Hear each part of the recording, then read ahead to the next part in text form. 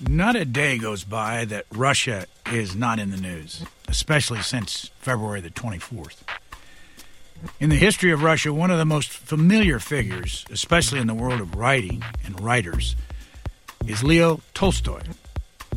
He's best known for two novels, War and Peace, 1869, and Anna Karenina, 1878. He lived for 82 years, had 13 children, was married for 48 years, and left his wife just before he died in 1910. We asked University of Virginia professor Andrew Kaufman, author of 2 books on Tolstoy, to give us his take on Russia and Tolstoy's attitude toward war. Professor Andrew Kaufman of the University of Virginia, you have spent your life studying Leo Tolstoy. You've written about the novel War and Peace. What can we learn from reading it about today's situation in Russia and war and Ukraine? Hi, Brian. Thank you for having me on the podcast. Let's get right to it. War and Peace, a book that many Russians consider, many people around the world consider the world's greatest novel, written in the 1860s, is actually strikingly relevant to this moment. War and Peace is a novel that takes place in the early 1800s, and it describes Russia's wars with Napoleon between 1805 and 1812, and ultimately describes Napoleon's failed invasion of Russia in 1812. And it does this by bringing us very close to the personal lives of 4 main families, and they are the lens through which we experience this, these tumultuous times in Russian history. And what's interesting about War and Peace is that the story that it tells, the story of Russia being invaded by a foreign power, is actually a very familiar story in Russian history. Back in the 11th, 12th century, Russia was invaded by the Mongols. Napoleon's famous invasion of 1812, Hitler's invasion during World War II. And so Putin is very aware that this story of a country under siege is deeply embedded in Russian cultural imagination. And so he actually plays on this story to justify his invasion of Ukraine, his idea that Russia is in a battle against the West. And so Tolstoy told a story that Putin can actually tap into and use for his own political purposes. The problem is, the interesting thing is, Russia is now the invader, not the country being invaded. And of all the characters in War and Peace, the one that Putin probably most resembles is the French dictator Napoleon. And the character that Volodymyr Zelensky, the president of Ukraine, most embodies is the Russian hero of War and Peace, Russia's commander-in-chief, Kutuzov. And so the story is similar, but the roles have been reversed. Your book, called Give War and Peace a Chance, Tolstoyan Wisdom for Troubled Times, first written back in 2014. You say in the book you've read War and Peace, at least 1,100 page War and Peace, 15 times? Well, at that point, yeah, before I had written that book. My first time was, some 25 years prior to that, when I was a sophomore at Amherst College. That was my first encounter with War and Peace. And then every couple of years after that, I would reread the book, and it became a new book every time based on what was going on in my life, what was going on in the world, and it simply responded in really powerful ways to whatever that context was. So, yes, when I sat down to write Give War and Peace a Chance in 2010, 2011, I had actually read War and Peace about 15 times up to that point. How does it change over time when you read it again and again? Well, I think that's the great beauty and the mystery of a classic work of literature like War and Peace, is that every generation, every period in a person's life, it somehow resonates with, because it does speak so profoundly to universal human themes. And just to give you a specific example of how it became a new book for me when I read it in 2008, and that was actually the impetus behind my book, Give War and Peace a Chance. If you remember, 2008 was what we are today calling the Great Recession, and it was a time of crisis in our country when many of our old paradigms and assumptions about, our financial security, even some people were questioning, the very nature of capitalism, where all of that was turned on its head. And I, and my family, had personal experience with a lot of those challenges, as did millions of Americans.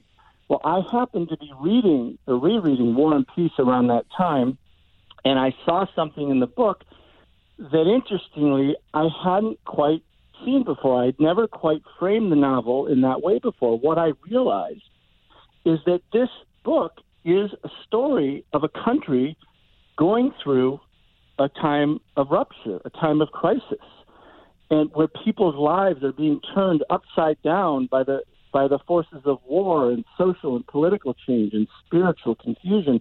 And characters are asking themselves, how do I find fulfillment and even joy in such times? And it struck me that was exactly the question that I was asking and that so many of us were asking in the United States at that time. And so I realized that War and Peace is, in fact, at that time, the classic for our times.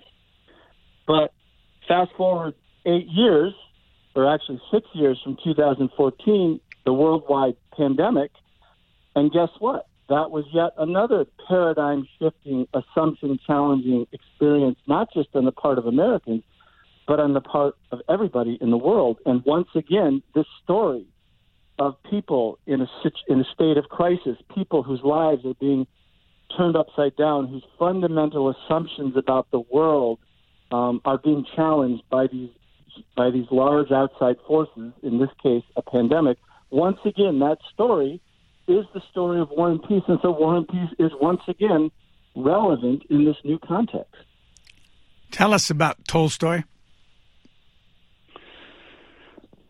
Tell us about Tolstoy. Well, he is most famous in the United States for two of his greatest masterpieces, War and Peace, of course, which he wrote in the 1860s when he was in his 30s, and Anna Karenina, which he wrote about a decade later when he was in his 40s.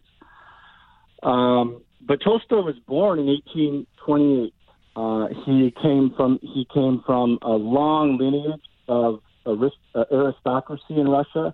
He lost both of his parents by the time he was a teenager, so he was essentially orphaned. And so much of his life and so much of his writing was about trying to reconnect, trying to explore people searching for their families, both literal and metaphorical.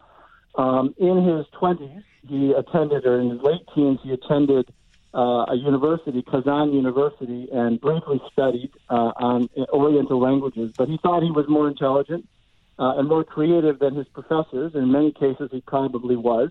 But so he dropped out. He left. In fact, they asked him to leave because he wasn't the best student. And so he spent his 20s flailing around, not sure what he was going to do with his life. He joined, he was a failed estate manager. He tried to run his, 1,000-acre family estate, and he was not successful at that. He had a gambling addiction. He lost the house of his birth in a gambling bet. He lost 6,000 rubles one evening, and the only thing that he had of that value that he could pay off with was the house. So it was literally torn down brick by brick, board by board, and hauled off to a neighboring village where the person who beat him basically owned it. He also served as a soldier, and this is very important, especially in today's context. In his 20s, one of the things that he did is serve as a soldier in the Caucasus region. And one of the places where he served as a soldier was in Crimea. In fact, he served during the Crimean War of 1855 and 1856. And that is where he started to collect stories about Russia, and their war efforts against foreign powers. And many of those stories would eventually crystallize into what would become War and Peace. But he also, and this is also very important, he was very patriotic. He was very proud of being a Russian officer. He was very patriotic, but he was not a nationalist. He did not believe that Russia was superior to other nations, and that's an important distinction. He loved his people, but he hated the government. In fact, he described Russian soldiers as a mob of disciplined, oppressed slaves. And that, he said, was the reason that they lost the Crimean War. So anyway, I'm getting off track, but I wanted to offer that segue into this period in Tolstoy's life because it really is relevant to today. When did he marry? He married in 1862. He's 34 years old, and the next 6 years would be a time of relative calm in his own life, and that is the period in which he wrote War and Peace. His early marriage was, successful and happy, but things eventually started to fall apart, especially as Tolstoy became more extreme in his moralistic ideas. He later on in life, after he wrote War and Peace and after he wrote Anna Karenina, he started to reject his calling as an artist, as a writer of novels, and he believed that his real calling for Russian society was as a moral teacher, and so he began focusing on writing religious tracts and moral tracts, and didn't really return to fiction writing for a couple of decades. And then, because of his extreme, moralism, his rigidity, frankly, he felt compelled to give away all of the copyrights on everything he wrote later on in life. And this infuriated his wife. This was the source of one of many arguments in their home. She said, this is ridiculous. This is our source of income. This is your children's future. This is going to finance their future. How can you do that? But he did it, and he also wanted to give away all of his property, and his wife didn't let him do that either. And eventually he ran away from home at the age of 82 after having been married almost 50 years, and he left his wife a fairly curt note thanking her for 48 years of marriage, but telling her that their differences are simply irreconcilable and that he wants to go off and die alone. And he almost succeeded in doing that, except his wife got wind of where he was. He was at the stop of a train station, and he was very ill. I think it was tuberculosis. And she managed to see him in the last day of his life. But he wasn't conscious. And so it was so it's really sad that this is how Tolstoy's life ended, especially when he's the creator of War and Peace, which celebrates the joys of family life as beautifully as any novel that I am familiar with. But alas, that was not his reality later on in life. On a side note, what did you think of the 2009 movie, The Last Station? Well, I loved it. I loved it. It's based on the novel by Jay Parini by the same name, The Last Station. And what I loved about it, a couple of things. One is, from a scholarly perspective, it was extremely accurate. Jay Parini did his homework. He had access to English translations of the memoirs of people who knew Tolstoy and of his wife, of Tolstoy's wife. And so he was very scrupulous in his writing of this novel. Even though it was fictionalized, he wanted everything to be true. And so that part I really appreciated. But on a more personal level, what I appreciated about it is that it brought Tolstoy down to a very human level. We often think of these great writers in these kind of large, untouchable terms, but part of my mission, in my career has been to do exactly what this film does so beautifully, is to make Tolstoy human and let people see his human failings. And in that sense, we can identify with him, with the struggles of love, with the struggles between his principles and his duty to his family. And I was deeply moved by that movie. In fact, so much so I asked Jay Parini if he would read Give War and Peace a chance and offer a response to it, an endorsement, and he did. And it's actually on the front cover of the paperback edition of the book. So that for me was a great honor to have the author of The Last Station to really resonate with my book as well. How often have you been to Russia? So I have been to Russia many times, and it started when I was a junior in college. I spent a year in Russia. The first semester I was part of a program at the Pushkin Institute, a language program for foreigners learning Russian. But then I wanted to immerse myself more deeply and more authentically into Russian culture. And so after the Pushkin Institute, I realized that, I wanted to immerse myself more deeply and more authentically into Russian culture. So I applied as an independent student to Moscow State University. I was accepted, and that allowed me to spend another semester studying, as a Russian student. And that is where I took courses in Russian literature. I got to know a woman whose husband was the editor of a major literary journal, and so she invited me to the Soviet Writers Union retreat, where I got to know other writers. And she and I studied, Russian classics together, and it was kind of a tutorial situation that was really powerful. And that is when I realized that, I love this stuff, and it really came alive for me. And so I went to graduate school eventually, came back to Amherst College, and then a couple of years later, I went to Stanford to pursue my PhD in Slavic languages and literatures, and I spent, pretty much every summer I would go back to Russia. But I wasn't just immersed in the literary scene. I also worked as a management consultant in Russia. I actually worked one summer for Bain & Company, which is a management strategy consulting firm. And then I had my own consulting practice with a couple of Russian partners. So I got to witness Russia not just from the cultural side, but I also got to witness what was sometimes referred to as the wild, wild East, which was Russia in the 1990s. Russia was trying to make its transition into a capitalist economy and privatization and all of that. And so I got to witness that firsthand as well. And I had been going back to Russia in different capacities after that ever since. I will tell you, Brian, I would not go to Russia right now. I think as an American, it's dangerous. And for me, that's very sad because I love Russia. I love the time that I spend there. I love the people. There's just a certain, a fondness that I have for the country, obviously. But right now, it would be dangerous, I think, for an American, any American, to travel in Russia. And I don't know how long that's going to last. How do you explain why the Russian people aren't kicking back on this kind of situation in Ukraine?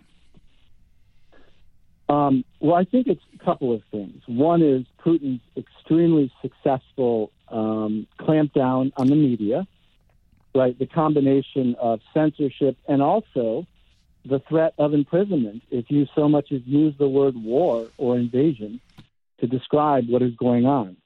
And so it's that combination of, the censorship and also, frankly, the threats of prison. They're very effective.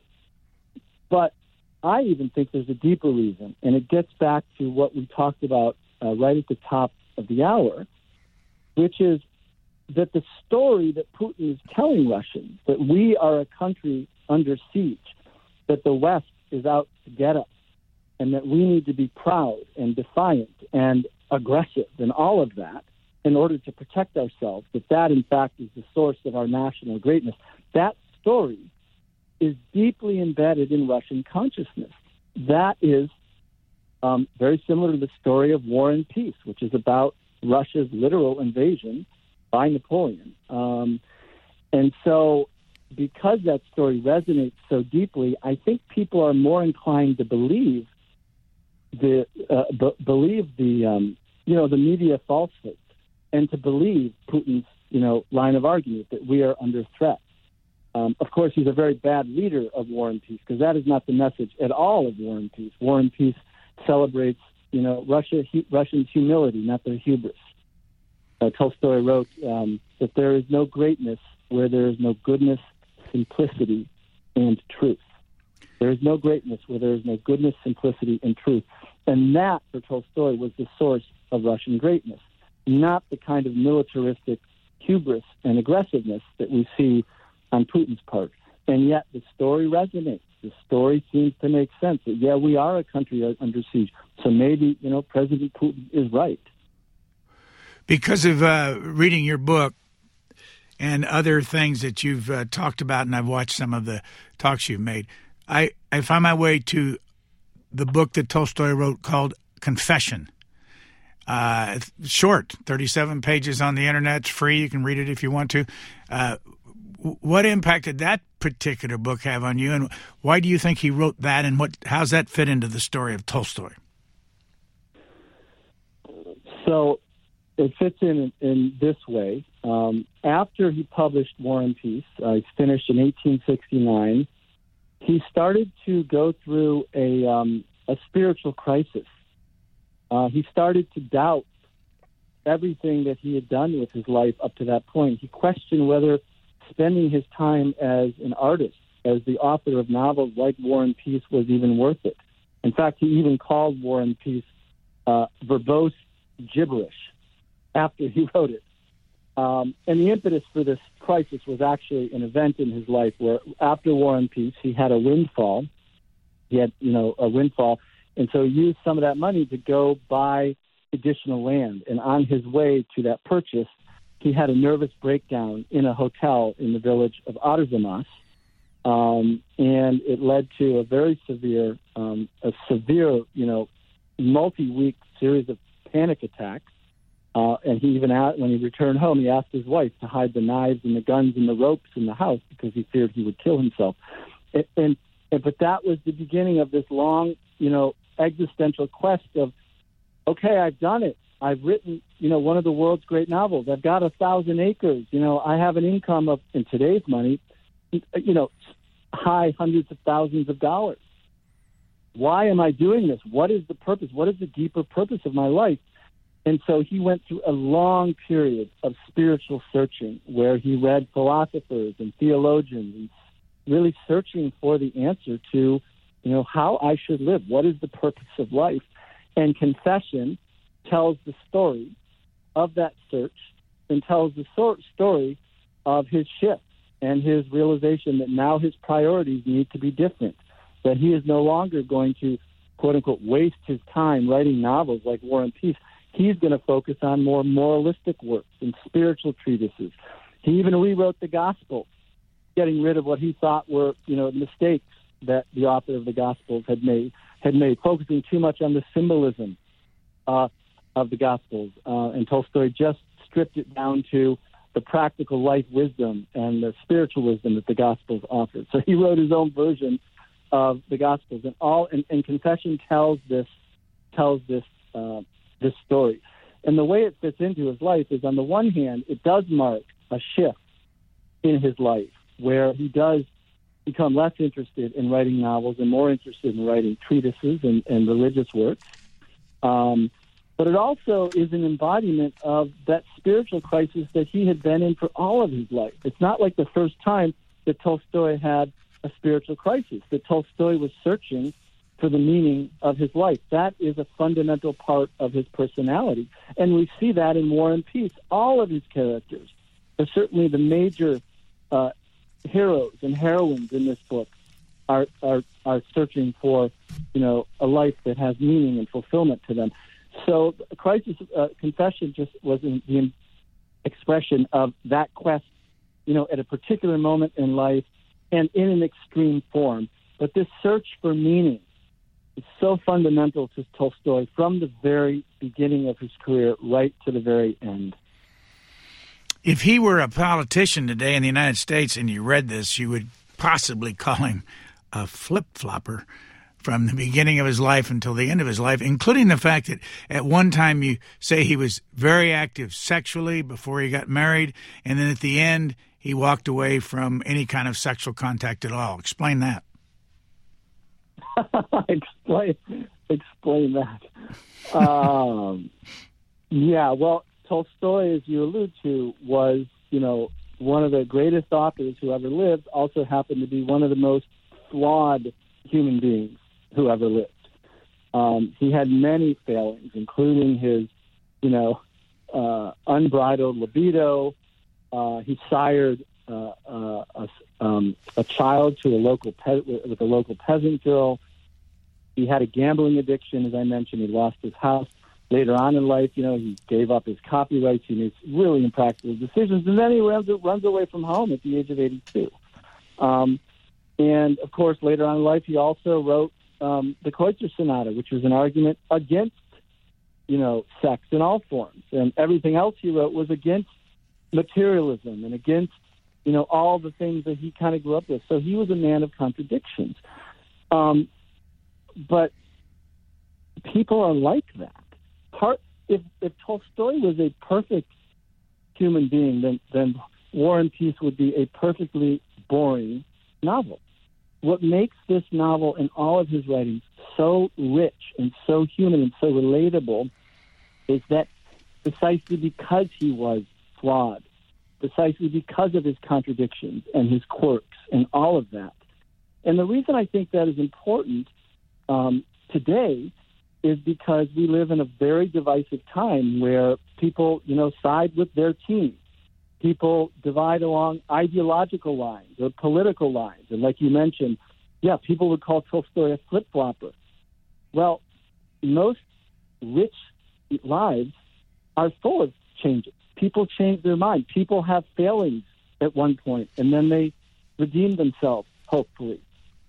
And sometimes they don't. And so I just think by calling attention to Tolstoy's profound humanity and the profound humanity, the complex humanity of all, an important reminder in this moment that people are complex, that people transcend stereotypes and labels and ideologies.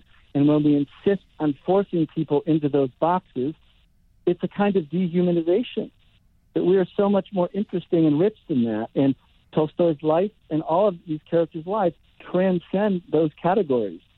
So thank you for asking that question.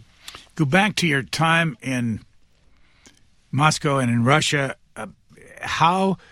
First of all, did you go to his home when you were there? So, yes, Tolstoy, there are actually multiple homes. His main home, where he grew up, he spent almost most of his 82 years, where he wrote almost all of his masterpieces, was Yasnaya Polyana, which is a 1,000-acre estate about 200 kilometers southwest, I think, of Moscow. And so I spent a lot of time at Yasnaya Polyana, in part because of, friendships and scholars that I knew there and research that I was doing. But also I wanted to experience what it felt like to live in such a place, what it felt like to wander in a state of 1,000 acres with ravines and fields and ponds and paths and woods and everything, and really to get a sense of Tolstoy's environment in which he created. And by doing that, I actually started to appreciate how he was able to write a book like War and Peace. Because even though War and Peace describes a very tumultuous time in Russian history, and even though Tolstoy was himself living in the 1860s in a tumultuous time, he also managed to somehow transcend that. He managed to look at the big picture. He managed to appreciate the eternal truths of human nature, of nature itself, the beauty of nature. There's an expansiveness and a hopefulness and, frankly, a deep love of humanity that pervades the pages of War and Peace that you feel when you are physically present in the place where he wrote that novel, Yasnaya Polyana. And so it gave me an insight into Tolstoy that no book or no document could have done.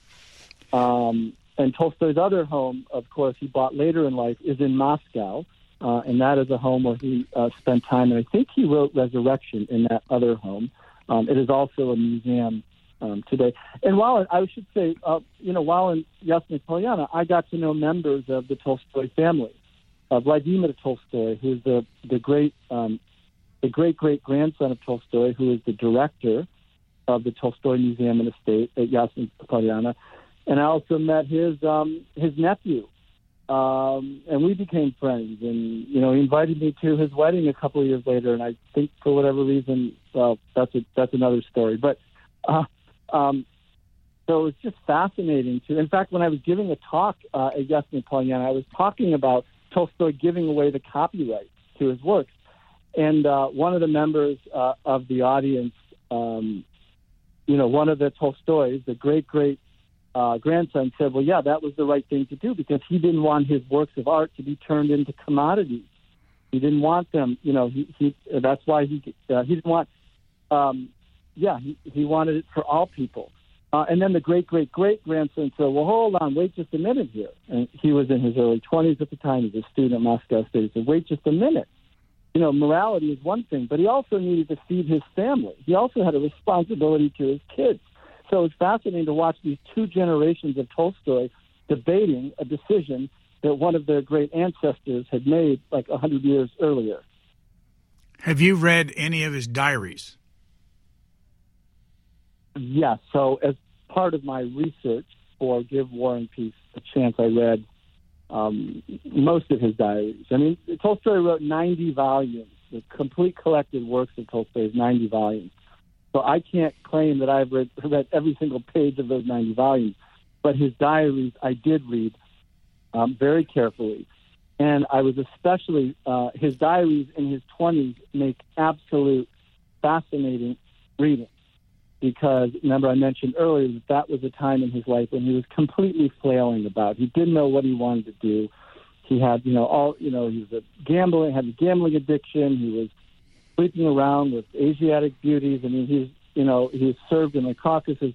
And to read his diary is to get a real insight, almost a humorously morbid insight into a young man who was extremely volatile and extremely searching and extremely arrogant, very critical. You see him studying people and talking about people that he meets in his diary. And should any of those people have ever read what he wrote, they would, never talk to him again. And yet that kind of close study of people is what was essential for his novel writing. So yes, the young Tolstoy is something I recommend every young person read because A, it'll make you feel better about your life, and B, you'll really resonate with it because the 20s is for many people a time of searching. Just multiply that by 1,000 and you get Tolstoy. I don't know whether I read this in your book or somewhere else, but the statement was made that there are 350 Tolstoy descendants in 25 different countries. I mentioned that because in 1931, his daughter Alexandra came to the United States. She founded the Tolstoy Foundation in 1939. She became a U.S. citizen in 1941. She lived to be 95 years old. Did you ever meet her? No, I never met her. I'm familiar with her and her work.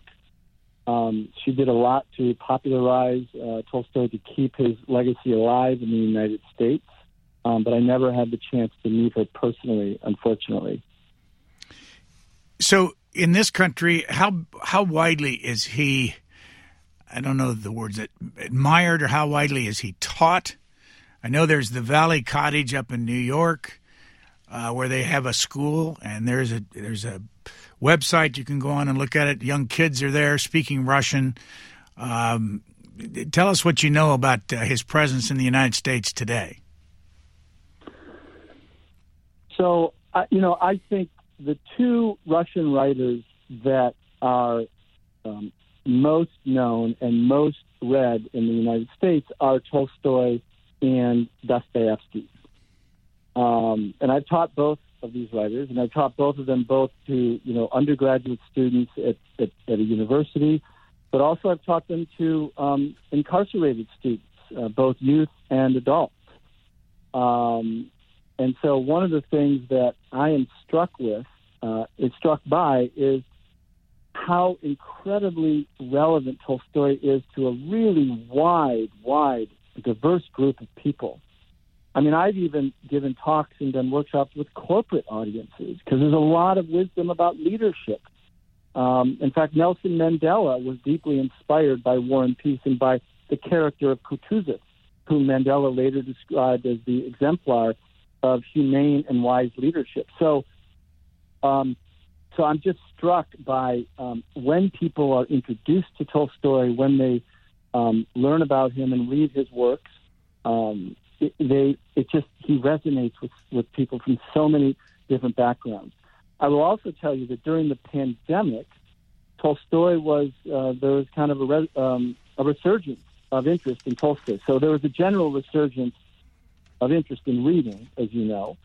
But War and Peace in particular was a book that many, many book groups read and studied, and it became it became very relevant to people around the world, not just the United States, in part because I think it offers a very hopeful vision of human life, which, in spite of all the tragedies that exist, which is a message that people needed to hear, but also because the story of many, many people from different walks of life, many who don't even know each other, whose journeys come together, who are on a shared journey, a shared human journey in a very difficult moment in Russian history, and that parallels what we all have been through in the pandemic. So War and Peace was in the past couple of years, was very relevant. You have a new book. You have a new book out, and you mentioned Dostoevsky. Explain what the new book is called, The Gambler Wife.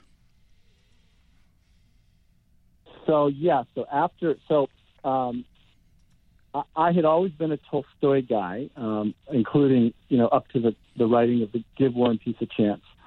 But as I mentioned, I also have a program where I bring together university students with incarcerated students to study the works of Russian writers. And it was through that experience that I developed a much deeper appreciation of Dostoevsky, because he himself was incarcerated. And so I became interested in him, and I started reading around in biographies, and I kept coming across the name of Anna Dostoevskaya, his second wife. And the more I learned about her, the more I was shocked that she herself did not have her own biography. This was a woman who was Russia's first solo female publisher. She started Russia's first book distribution business. She started the first literary museum, which would become the model of all future literary museums. She was one of Russia's first bibliographers. She was an extremely successful businesswoman who published the complete collected works of Dostoevsky after his death, which earned her, in today's money, $5 million, which is extraordinary at that time for anybody in the cutthroat publishing business, but especially for a woman. And so I wanted to tell her story, and I tell it as a story, and it starts in the moment when they meet, when Dostoevsky was 44 and she was 20, and he hired her as his young stenographer to help him meet an urgent publishing deadline, which if he failed to meet it, he would have lost the copyrights on everything he wrote for the next 9 years. And so from that first moment, and she succeeded, she helped him finish this novel called The Gambler in 3 weeks. And so from the minute she came into his life, she was instrumental to saving his career and his life, because Dostoevsky was even more of a mess than Tolstoy. Dostoevsky, so anyway, we can talk about that. But so it is her story. It is a very modern story that's never been told before, about a woman who was herself every bit as much of a gambler as her husband. The difference is Dostoevsky was a gambling addict, but she was a strategic, calculating gambler whose gambles paid off throughout her lifetime. Go to your classroom for a moment. Over the years, teaching both men, which one do the students like the most, and why? That's a tough question to answer. I'll tell you, there's a poorly kept secret in Russian literary circles that you're either a Tolstoy person or a Dostoevsky person, but you can't possibly be both, because their sensibilities, their aesthetic, everything about their writing is so fundamentally different that there's no way that you could resonate with one writer and the other at the same time. And I think what I've learned from personal experience and also from my students is that's not necessarily true. I think they get different things from each of these two writers. And I think one of the things that Dostoevsky does brilliantly is he reveals those dark, hidden psychological currents beneath the surface of all of our actions. And for him, life is so much about a battle between the forces of good and the forces of evil, that battle that gets waged inside of every one of us. And so Dostoevsky describes a world of psychological extremes. He describes a world filled with collisions and cracks and, the most extreme aspects of human experience. And I think certainly the incarcerated population resonates with that, because many of them have had a life of extremes, a life of extreme suffering. And so they resonate with Dostoevsky in that way. However, Tolstoy offers something else. Tolstoy also shows the struggle and the hardship of life. War and Peace is filled with scenes of human depravity and battlefields drenched in blood and everything. But it is also a deeply hopeful vision of human life. Tolstoy was fundamentally optimistic about human nature. And so the students maybe turn to Dostoevsky for, kind of a deep dive into the dark forces that underlie our world and underlie our own lives. And they turn to Tolstoy for solace. That Tolstoy shows us not only who we are, but who we can become. And I think in that sense, they offer slightly different things that can resonate with the same person. Also, when it comes to Tolstoy, he was not a fan of the great man theory. Explain that, and then kind of contrast that with Mr. Putin and whether or not the Russians think he's a great man. Okay. So War and Peace, one of the goals of War and Peace, Tolstoy wanted to rewrite history. He wanted to show how history really happened. Because at that time in Russia, the history books, and especially history books that were published in French, basically presented Napoleon as, a great leader who, through his strategic genius and his calculations, was able to succeed, to the extent that he was. And Tolstoy said, no, this is a misunderstanding. First of all, he says Napoleon was not nearly as strategic or as smart as we think he was. And a case in point is, look at what he did in 1812. He invaded Russia. He was so certain of his strategy that he was going to subdue Mother Russia. Well, what happened is that the Russians, in a very wily way, lured him deep into the Russian countryside. He made it all the way to Moscow, but he couldn't get out of Russia because the Russian winter decimated his army. And so the Russians, Tolstoy is showing, have a deep sense of nature and are very in tune with nature. And they understood what Putin, with his so-called strategy, could never understand. And that is those forces that don't lend themselves to rational understanding, such as the force of nature, which is what destroyed Napoleon's army on the long winter march out of Russia. And so part of Tolstoy's agenda was to show that not only was Napoleon not a great man, but in fact, all the people that make history are the people who never make it into the history books.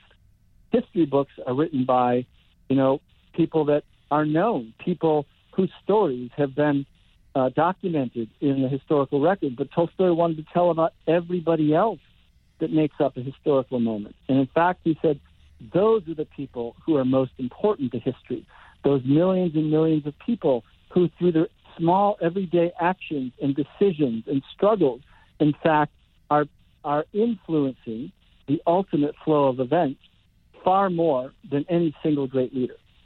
So that was Tolstoy's take on the so-called great man theory of life. Now, you asked about Putin. Like I said earlier, of all the characters in War and Peace, the one that Putin most closely resembles is Napoleon.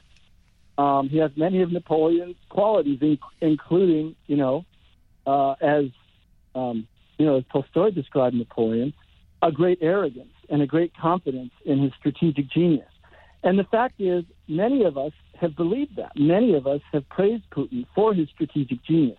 And it is only recently that people are starting to realize that, well, maybe he miscalculated in a major way, not unlike the way Napoleon miscalculated significantly by invading Russia.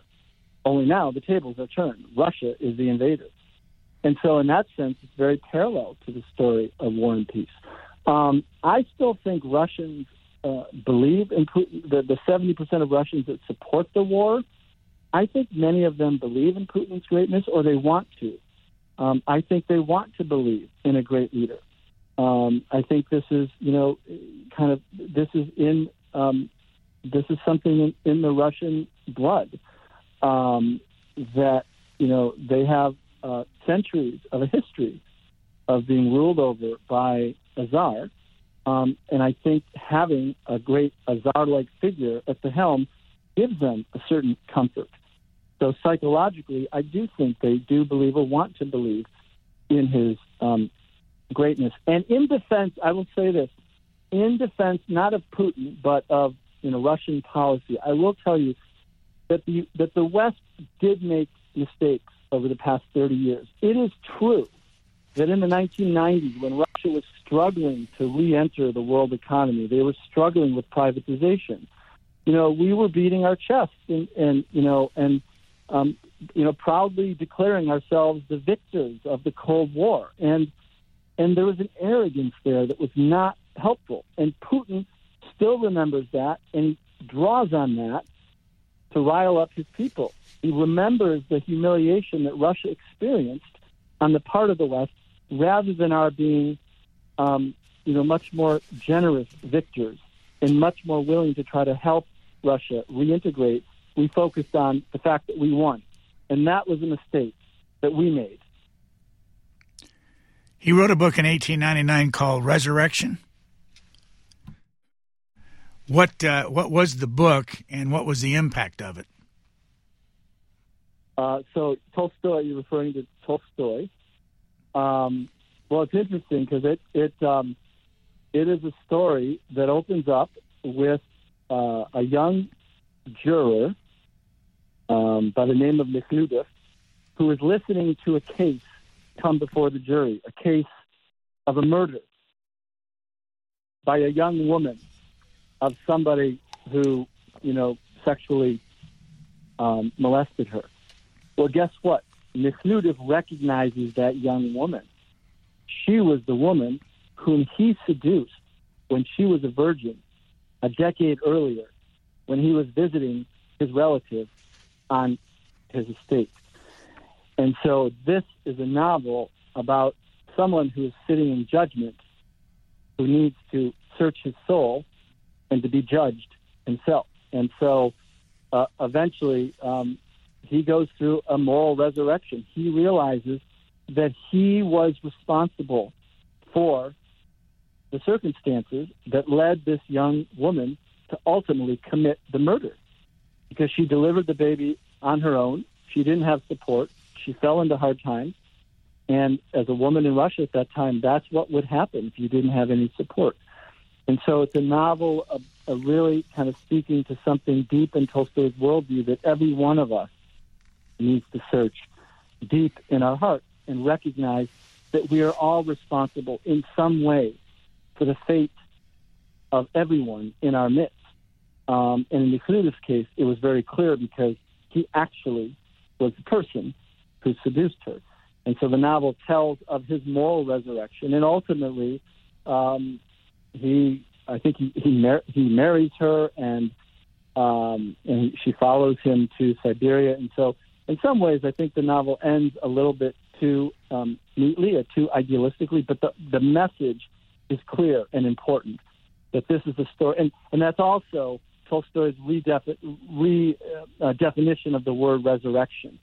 Tolstoy didn't believe in all of the symbolism of the Gospels and the resurrection. He believed that resurrection is something that happens inside of us, that is based on actions that we can take to redeem ourselves. And so he was trying to redefine what resurrection means, which was part of his overall project of rethinking the Gospels and making them much more practical and much more applicable to every human being. And it got him excommunicated from the Orthodox Church. The novel was too much. There's a lot of criticism of the Russian Church and the Russian Orthodox tradition. And sure enough, Tolstoy, because of the resurrection, was excommunicated from the Russian Orthodox Church, and to this day, he has not been reinstated. Explain this. Kirill, the primate of the Russian Orthodox Church, has been supporting the war in Ukraine on behalf of Putin. How can a religious leader do that, especially when 70% or so of the Ukrainians are Russian Orthodox? Well, how can a religious leader condone violence and murder? I mean, it is unconscionable. And Tolstoy had an answer to that question in Resurrection. That is I need to be careful because I don't want to sound like I'm denigrating the Russian Orthodox Church. But Tolstoy's view was that was the problem with the church, that it got involved with power politics, and that was not Jesus' message. Jesus' message was about how all of us can look at one another in the eye and see first and foremost a fellow human being created in the divine image. And the minute the church starts getting involved in politics, in power politics, it is a corruption of that message, Tolstoy believed. And this is exactly what we see happening today in Russia. I think the Russian Orthodox Church believes that their mission is not just to,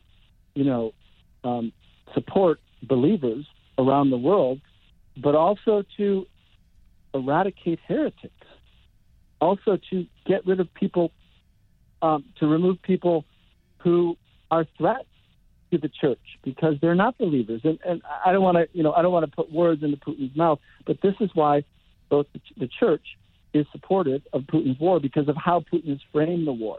That this is our, he calls it the denazification of Ukraine. We're protecting our Russian citizens abroad, by which, Russians understood Russian Orthodox citizens. But it's all so corrupt and so not true. And so I have a very personal reaction to that. I just think it's unconscionable for a church leader to support a war like this. Besides reading your two books on Tolstoy and your new one called The Gambler Wife, about Dostoevsky's second wife, those that have been listening ought to know that on YouTube there are a couple things you can watch that you might find interesting. One is a very old documentary led by Malcolm Muggeridge, and it takes you through the property that Tolstoy owned and also in Moscow.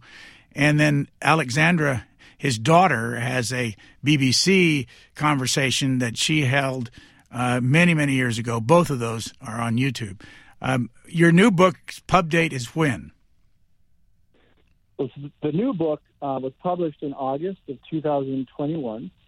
The full title is The Gambler Wife, A True Story of Love, Risk, and the Woman Who Saved Dostoevsky. It's actually being made into a movie. It was announced in Variety in February. And I am, I'm very proud to say it was a national finalist for the PEN America Biography Award, which was announced a couple of months ago. So the book is out, and the paperback is coming out in the fall. We're out of time. Professor Kaufman, thank you very much for the background on all this, and we wish you the best in the future of your novels and your books and your movies. Thank you, Brian. I thoroughly enjoyed it. Thanks for listening. Please rate, review, and subscribe to this podcast wherever you get your podcasts. We would love to hear from you. You can email us at podcasts@c-span.org.